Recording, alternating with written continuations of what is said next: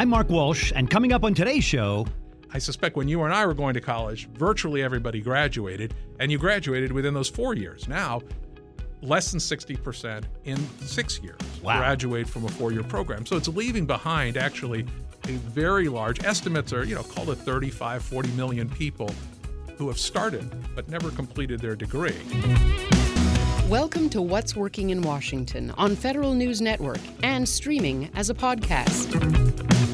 Hey, it's What's Working in Washington. I'm Mark Walsh. Coming up, Chris Hohn-Saric is our guest. He is an education expert, venture capital, private equity guy. He talks about some things you are going to want to know about the education marketplace in both the U.S. and elsewhere. First, he started Sylvan Learning, 1,000 places around America, but Sylvan does training and tutoring all around the world, and he talks about what tutoring means in China and Asia versus America.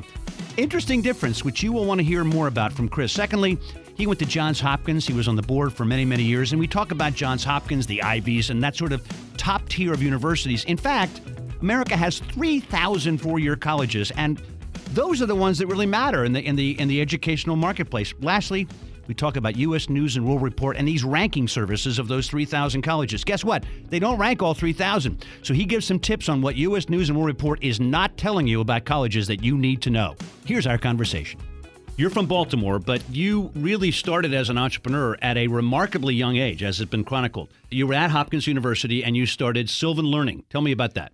Yeah, and actually, we actually were involved in something that predated Sylvan. All right. Sylvan was a little further on when I was in my late 20s rather than early 20s. But we actually started a company that was involved in early healthcare technology when things were back in the early PC days when electronic claims processing was really still tape to tape from many computers. We took advantage of the early PC days and built a company that did early medical records and electronic claims processing that Blue Cross and Blue Shield ultimately acquired and then sold later on to EDS. So we were in the early days of healthcare on things. And small market. Yes, but ended up moving into education right after that. And so this was back in the mid-'80s, so a long time ago, but early in the process of technology sort of taking off there. What about, I guess you probably saw two huge markets, education and healthcare, where you saw slots or niches where you guys and your teammates could make a difference. Am I correct in saying that? No, it's true. I think it's one of those areas when you think about the two biggest parts of the economy, the biggest being healthcare and education being right behind it. So education's about 17% of GDP, and education is well over $1 trillion of investments we're making every year to help people out. What we saw was really some of the same things in the early healthcare days. They were just starting to involve the private sector. They were still in those days just figuring out sort of data and analytics and other things that could make a difference in healthcare. And in some respects, education sort of suffered from the same thing. It was institutionally based, either funded by government or nonprofits. The vast majority, which still is the case today, if you think about the biggest being K-12, it's basically a government function. And in one sense, education has worked well, but on the other side, it has always been exceptionally costly, grown in cost dramatically over decades. And not a lot of innovation because as a single government provider in the case of K-12 or in the case of higher ed, a consistent group of institutions that have served, there wasn't a lot of innovation in the market. But we saw still this convergence point of these macro trends and saw an opportunity to say, let's play a role at points of innovation that could hopefully help things get better at it. Well, before we go down the trail of education even more with the companies that you've funded and built and run and all that, let's go back to healthcare for a second. So if I could, did you expect the Blue Cross, the Blue Shields of the world to be a buyer of the company you built, or were there other entities that you thought would be a buyer, or did you think it was going to grow and be its own standalone? Yeah, you always can go back and say, boy, we're really smart on one thing or another. The truth is that we were young kids and had an idea around data and storage, and we actually thought we had an early technology around storage technologies that you could keep actually in your pocket. And so the actual truth is we saw it actually applicable in healthcare. We saw it applicable in a number of different industries. And it was actually Blue Cross Blue Shield that sort of linked first. And at the time, there were really issues that, and you still have these issues. There was something called polypharmacy, which had to do with drug-drug interactions and lots of issues that I think at that point was about the seventh leading cause of emergency room admits. And what we said was record keeping, and centered around not only a medical record, but around the records around your insurance actually were a good vehicle that could ultimately start to make an impact on healthcare. And if we could solve for that, which was an aspiration that obviously even today hasn't been solved. So, but could you add sort of a technology and storage bent to it to make a difference on things? And those were the early days of HMOs, which at that point had this promise of trying to alter the way healthcare was being delivered. Eventually, that just became insurance. But, so anyway, we saw that opportunity there. And you saying interaction of drugs that shouldn't be taken together is some large percentage of ER visits? Well, I can't say today. Back then it was. I don't know today whether or not things have gotten better. But yes, back then it was one of the leading causes of ER admits. And you can imagine, especially as we all get older, there are more and more chances where as you do, not me, just yes, for the record. That is true. And so all of a sudden you go from something, and by the way, the explosion of the drug industry has even contributed to it more. But in the end, yes, it was an important characteristic. And certainly as we've seen, as people get older, they're exposed to a lot more of these things, and medical records aren't the best. And so all that became part of it. Now, it's been helped today from pharmacy systems and others, but that was the early genesis of the ideas. It's What's Working in Washington. We're talking with Chris Hoehn-Saric. He's the Senior Managing Director of Sterling Capital, a private equity firm based in Chicago with huge participation and innovation in the education market.edu. So let's go there. And sorry for I mixed up on the lineup, but you did Sylvan Learning, which, I mean, everybody's heard of that. What was the germ of the idea there, and how did it grow as you built the company? Again, like all these stories, I could tell you the perfect version, but let's go. Come on, go with perfect. but I'll give you But what's interesting, we actually started with a small business that actually was in the D.C. area called Key Systems that is no longer, but it was early computer-based training. Mm-hmm. And we were young at the time, but we were sort of confident enough that we thought we could make a difference in actually operating the business. And so it was a small business that provided really early computer-based training programs in the early PC world. And we were actually able to build it up over a few years to a decent-sized business, and came across Sylvan Learning, which at that point was a business there were 4 employees and a very small operation in Montgomery, Alabama. And through some relationships, and it was part of a bigger company called KinderCare, that had gotten itself in financial trouble. And so they had this subsidiary, and they actually went bankrupt at the time, and ended up the banks actually controlled it. So we were able to ultimately buy this little business because what we saw was this huge opportunity in providing these kinds of after-school support services for people. And we used Key Systems, that company, to buy the original Sylvan, move 4 people from Montgomery, Alabama up to Columbia, Maryland, and then hopefully build the business up. And we actually ended up selling Key to a Canadian company and keeping Sylvan, which we then built. And we were really fortunate. We were able to build it very rapidly. And so in a period of about 3 years, we were able to get it large enough to actually go public. So it was a whirlwind during those early days. So. Yeah. Well, for those listening at home, you have to keep a little bit of a score sheet with Chris because as you're already hearing from you, my friend, the transactions and growth it's head spinning sometimes. So I love how you keep it all in your head. I'm in awe of you remember the brands and the companies you built and who bought which and who bought what. And also it's great to hear that you were negotiating with banks as opposed to a seller because banks probably wanted to get rid of it.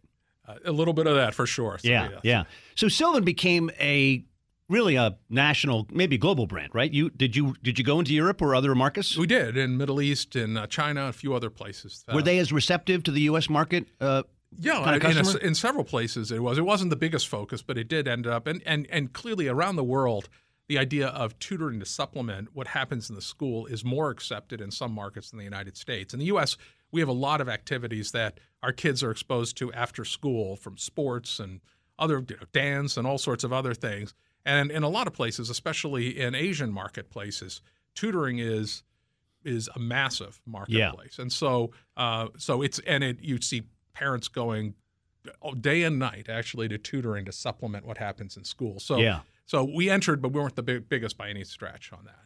So did Sylvan buy other companies to grow, or was it internal growth, or what happened? Yeah, we took it a few different ways. I mean, we eventually got the organization to about 1,000 or so locations in the United States. Wow. And that was a great journey on that side of things. But we also saw some other opportunities. And so the company began servicing school districts for at-risk kids. There are federal monies called Title I funds that actually funded that activity, and that became as larger than actually Sylvan and that part of the business. And today that's a separate business, but one that came off of it. And we also built a business that was involved with converting the old paper and pencil exams to electronic format. Mm-hmm. And we faced this kind of chicken and egg problem, which is to take the vision of being able to create on-demand, highly secure exams in retail points of distribution that you could take any day of the week, as opposed to that episodic paper and pencil exam, and convert that. You had to be everywhere. Mm-hmm. And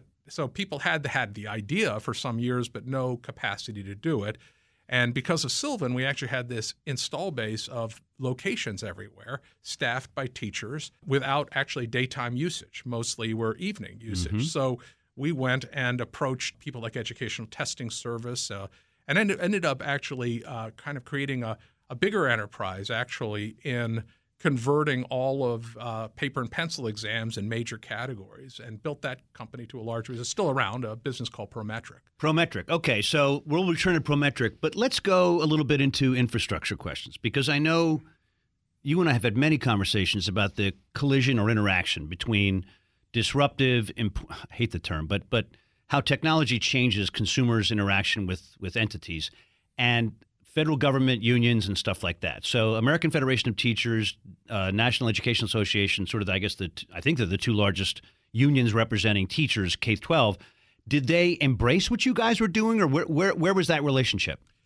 I would say it's any organization, but anyone who today, if you're the establishment, whether that's government or unions or large companies, it doesn't matter, whoever the establishment is, there's always a bit of things that prevent change. I mean, that's when you change the rules of the game in some fashion, current people always look at it and say, well, this isn't exactly what I'm used to. Yeah. And so I think any entrepreneur faces that eventuality, which is, and it doesn't matter if you're trying to do anything, you face that. So I can't say that it's always a warm welcome, but what I do find is that there are similarly always people who are the innovators in any sector, and they're the entry point where you find, whether it's disrupting a large company or marketplace or something that is involved with government, you always have to find that point of innovator who says, I'm less defensive about what change is and more embracing the idea that this may make life better for whoever it is I serve. Yeah. And that's where we find the entry point. Our guest today is Chris Hohn-Sarek. He's with a private equity firm called Sterling Capital and a venture firm called Avathon. Chris is one of the main dudes running it and the founders. We're going to talk about higher education, college, and particularly how your government dollars at both the city, state, and national level, huge budgets, are affecting or being affected by the kind of disruptive companies that Chris and his colleagues have started. It's What's Working in Washington. We'll be right back.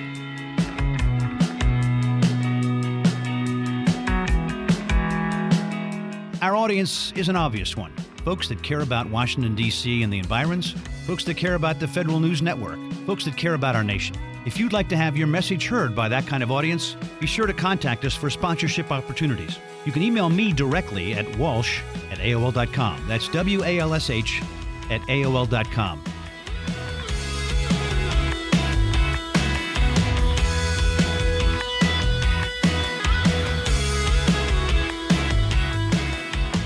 I will ask, kind of in your sort of split brain, you've served on the board of trustees of Johns Hopkins University. You and I are from Baltimore. That's one of our favorite institutions. And at the same time, you've had great energy in altering what higher education means to people, how they buy it, what they get out of it, how they consume it, in real time or not. How do you sort of manage those two moments? When you're at a JHU board meeting and they're talking about building another building, part of your brain must be saying, wait a minute, it's not going to be buildings in the future. What's that like? One of the challenges in higher education is that different pockets talk about it as if it's one monolithic thing, and it's not. It's serving 20 million adults. And for the most part, the world isn't a Johns Hopkins, which is a research-oriented, selective institution aimed at sort of building anything from next generation scientists to other types of folks. And so it, along with a lot of its peers, often are talked about as higher education, but the reality is they're a tiny, tiny, tiny fraction of what real higher education is about, which is really about skilling up and making sure that Americans as a whole are well served, not the 1%.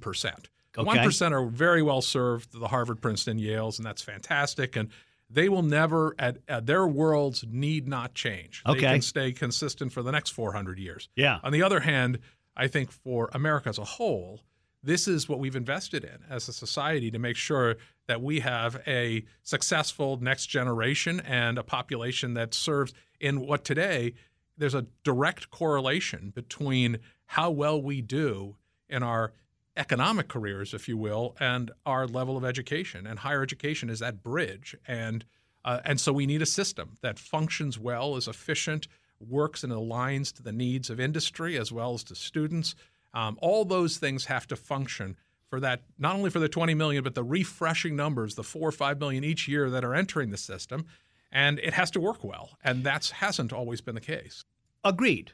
But I'm wondering, is there a misperception? Because it used to be acknowledged that if you went to Harvard, your lifetime earning graph was going to be a certain line. And if you went to Mississippi State or some other entity, I don't mean that they're bad or good, just as an example of the rest of the market, as you suggest, your lifetime earnings were a big delta. I keep hearing that delta is being closed, that maybe not Mississippi State, but there's a huge chunk of higher ed where you're now prepared to have lifetime earnings that can even match the traditional, Ivy graduates. Am I wrong? Well, I think that there are plenty of great alternatives to the Ivies, but you're still talking about the 1% at the end of the day. Okay. And so there are 3,000 four-year institutions in the United States. And 90% of you and I won't know their names because they serve the local community. And it's not. So the large flagship institutions, state institutions, and whether it's Mississippi or Alabama or wherever it happens to be, are all, generally speaking, very, very good institutions and serve that top tier of the marketplace. Okay. But there are, so you can imagine there are only, call it 100 flagship institutions in the country, and then distinguished private institutions and another distinguished group of liberal arts schools.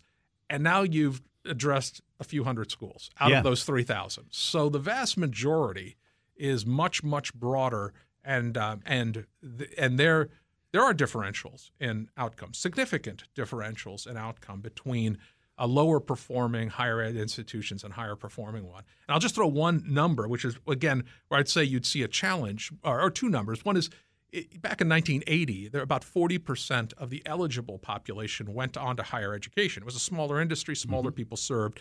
And it used to be there was only about a 25% differential between a high school diploma's earning and a college degree. And so the world was simpler. And also fewer people went to college. And in the end, it was more, we had more of a physical labor economy. And today, the number has risen largely because of the student loan program, the federal program, to almost 70% of eligible people. So it's grown substantially in terms of access. But in access, it also got poorer in certain respects because many more people, less qualified, coming in. And so today, though, the differential of a college degree is about 80% between a high school diploma and a college degree. And that's because we're in a knowledge economy that demands the additional education. Wait, let's make sure we know that. So you're saying if a person leaves high school and does not go to college, this mythical person, versus goes to a legitimate, accredited four-year university and gets a degree, their lifetime earning delta may be 80%? Yeah, it's more than lifetime. Lifetime probably is even higher, but the average salary, which is indicative of lifetime earnings, but there's some other characteristics there. But yeah, it's about 80% differential. Wow. And it really is. But you had a key term there, which is graduate from college. Right. And so the reality is a large number of people start, but our college system today fails them because today less than 60% of people who start a four-year program will graduate within 6 years. So again, I suspect when you and I were going to college, virtually everybody graduated, and you graduated within those 4 years. Now, less than 60% in 6 years graduate from a four-year program. So it's leaving behind actually a very large, estimates are, call it 35, 40 million people who have started but never completed their degree. And they didn't get the benefit of the bargain. And that's a big problem. And they have the debt in many, many cases. Exactly. So if you think about where the problem is, it's always easy to say, well, these college graduates fill in the blank, or they went to high school, but there's a very large population. And when you say, what's happening? Well, what's the worst thing to do? Start college, fail out after 1 year for whatever reason, could be social circumstance, could be whatever reason, and then you're stuck with debt and without the benefit of the education. So these are sobering statistics, and you've built a tremendous career and still have one in filling the gap with innovative companies for opportunities where there are gaps. So you've talked about some big gaps. What are some companies or some efforts to maybe offer that 40% that don't graduate in 6 years a way to kind of make their life more complete and more productive? So today, it's one of the characteristics, good and bad, of how once a system gets set up, it works by incentives. And for the most part, higher education has existed without an obligation to graduate. And so that's what's caused this problem. There's no incentive per se, the way money is doled out, the way the system runs. It's only recently in the last half dozen years that anybody has started to really care about the fact that we're leaving behind so many people. Wow. So today, there is a start. About half the states are starting to adjust their funding of their own state institutions to think about graduation.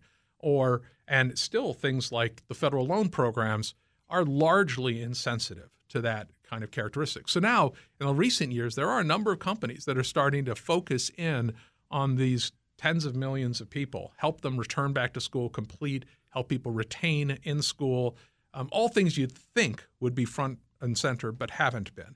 Well, bouncing around, because I want to get to the for-profit four-year college, which I know you and your colleagues have some investment in. In fact, I was involved with one, and for the record, I want to be transparent. I was on the board of one of the companies that Sterling was an investor in, a for-profit college based in Chicago. But U.S. News and World Report, the shibboleth, the easy-to-attack yardstick that so many people care or maybe don't care about for their peril, has, as you know, one of their rankings, graduation rate in, I think it's still 5 years, but that's one of the rankings that they judge schools with. It sounds like that should be a more heavily weighted ranking. Do you agree? I do. I think you have to look at what's the ultimately return on your investment. Right. The investment of time and money. But to be clear, U.S. News ranks 400 or 500 schools. They don't say they ignore, but that means there are well over 2,000, close to 2,500 schools that are basically not ranked. So got it. So they don't ever hit the radar. Yeah. And that particular ranking is, again, applicable for a certain group of consumers who view the world through that. But the vast majority are not focused on the rankings. And so, again, but do I think that this should be a part of the system? Yes, I do think it's important. So higher ed, the ivory tower we all know and love, you invested in a for-profit four-year college. Do you think the collision between capitalism, the profit motive, and the ivory tower traditional academy of higher education, will there ever be sort of a natural truce between the two, or do you think they are forever not going to be able to work together or understand each other? I think that there are plenty of innovations that have taken place in the sort of commercial part, the for-profit parts of the world that are today already being integrated. Things like online. Online was simply ignored by traditional four-year schools for so many years. And the innovation took place in the for-profit sector, right, and then has been integrated into traditional universities. So I'd say actually going to see it. However, I do think that the more and more we focus on outcomes as opposed to how we do it becomes really the landscape where innovation can take place. If we're always focused on what the tax status of the person is it for-profit or nonprofit, or how they exactly conduct things, that's a little bit different than focusing on, do you have great outcomes? That's really what we should all be focused on. Let's focus lastly on that term outcomes. So I completely agree. I think the career center and the graduation rate are two things we don't pay enough attention to that we probably should. Do you agree with that, or do you wish? I do. Yes. Yeah, I think. Well, I'm glad we agree. That was a simple exchange right there. All right, let's go to some magic wand. And once again, we're talking with Chris Hohn-Sarek from Sterling Capital and Avathon Capital. Chris and I have known each other a long time, and we're good Baltimoreans, good Baltimore neighbors. Although he went to a decidedly inferior high school in Baltimore called Gilman, and I of course, did not go to Gilman. But we won't get in there. That's another show. But right now, let's do one thing changed and one thing new. So you swim a lot in the deep waters of national regulation and even state to some extent with the companies you invest in. Is there one regulation or law that if you were the king or if you were in charge of everything for one day, you would get rid of?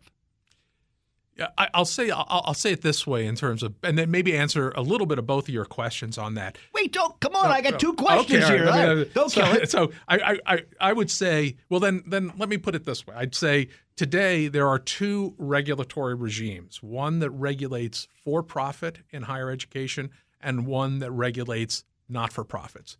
There should be one. I would get rid of that distinction. Okay. And make one accountable system that both sides have to align against. Wait. Is that named the Department of Education or is it something else? Well, it's managed by the Department of Education. It's embodied in rules, regulations, and laws. So you'd have to sort of say, look, we're going to hold everybody accountable to the same standard. And to me, if we got beyond the how into what you get out of it, that would be a fundamentally better way to manage the ecosystem than today. I love it. If you were in charge, you would. I think that's a. You're right. You answered both questions with one answer, but I'm not going to penalize you for it because, in fact, that's the point, to coordinate, right? Right. And I'll give you one if you want the second one. I don't know if you have the second. We do. But I'll give you the quick one, which is higher education gives out today $1.5 trillion of loans that fund everybody. Yeah. It's not accountable to outcomes. It's not accountable how good the school is. It's not accountable to whether the students default or anything. I think if you realign the lending so that students make informed decisions as to what they are investing in, much like today the loans of any consumer loan. Yep. And you knew that you were going to a school that defaulted everybody, never graduated, couldn't get a good job. There you go. And the interest rate reflected that, as opposed to simply everybody makes blind decisions. You'd create an ecosystem that would improve higher education, as opposed to today, where it doesn't matter whether you go to crappy U versus a great school. They're both treated the same, and that leads students to making bad decisions all the time. Transparency, what a concept.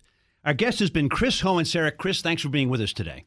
Well, thank you. Chris Hohensarek from Sterling Capital and Avathon Capital. Chris is, as you just heard, one of the guys I go to when I want to learn more about the education market. It's What's Working in Washington. I'm Mark Walsh. Thanks for listening, everybody.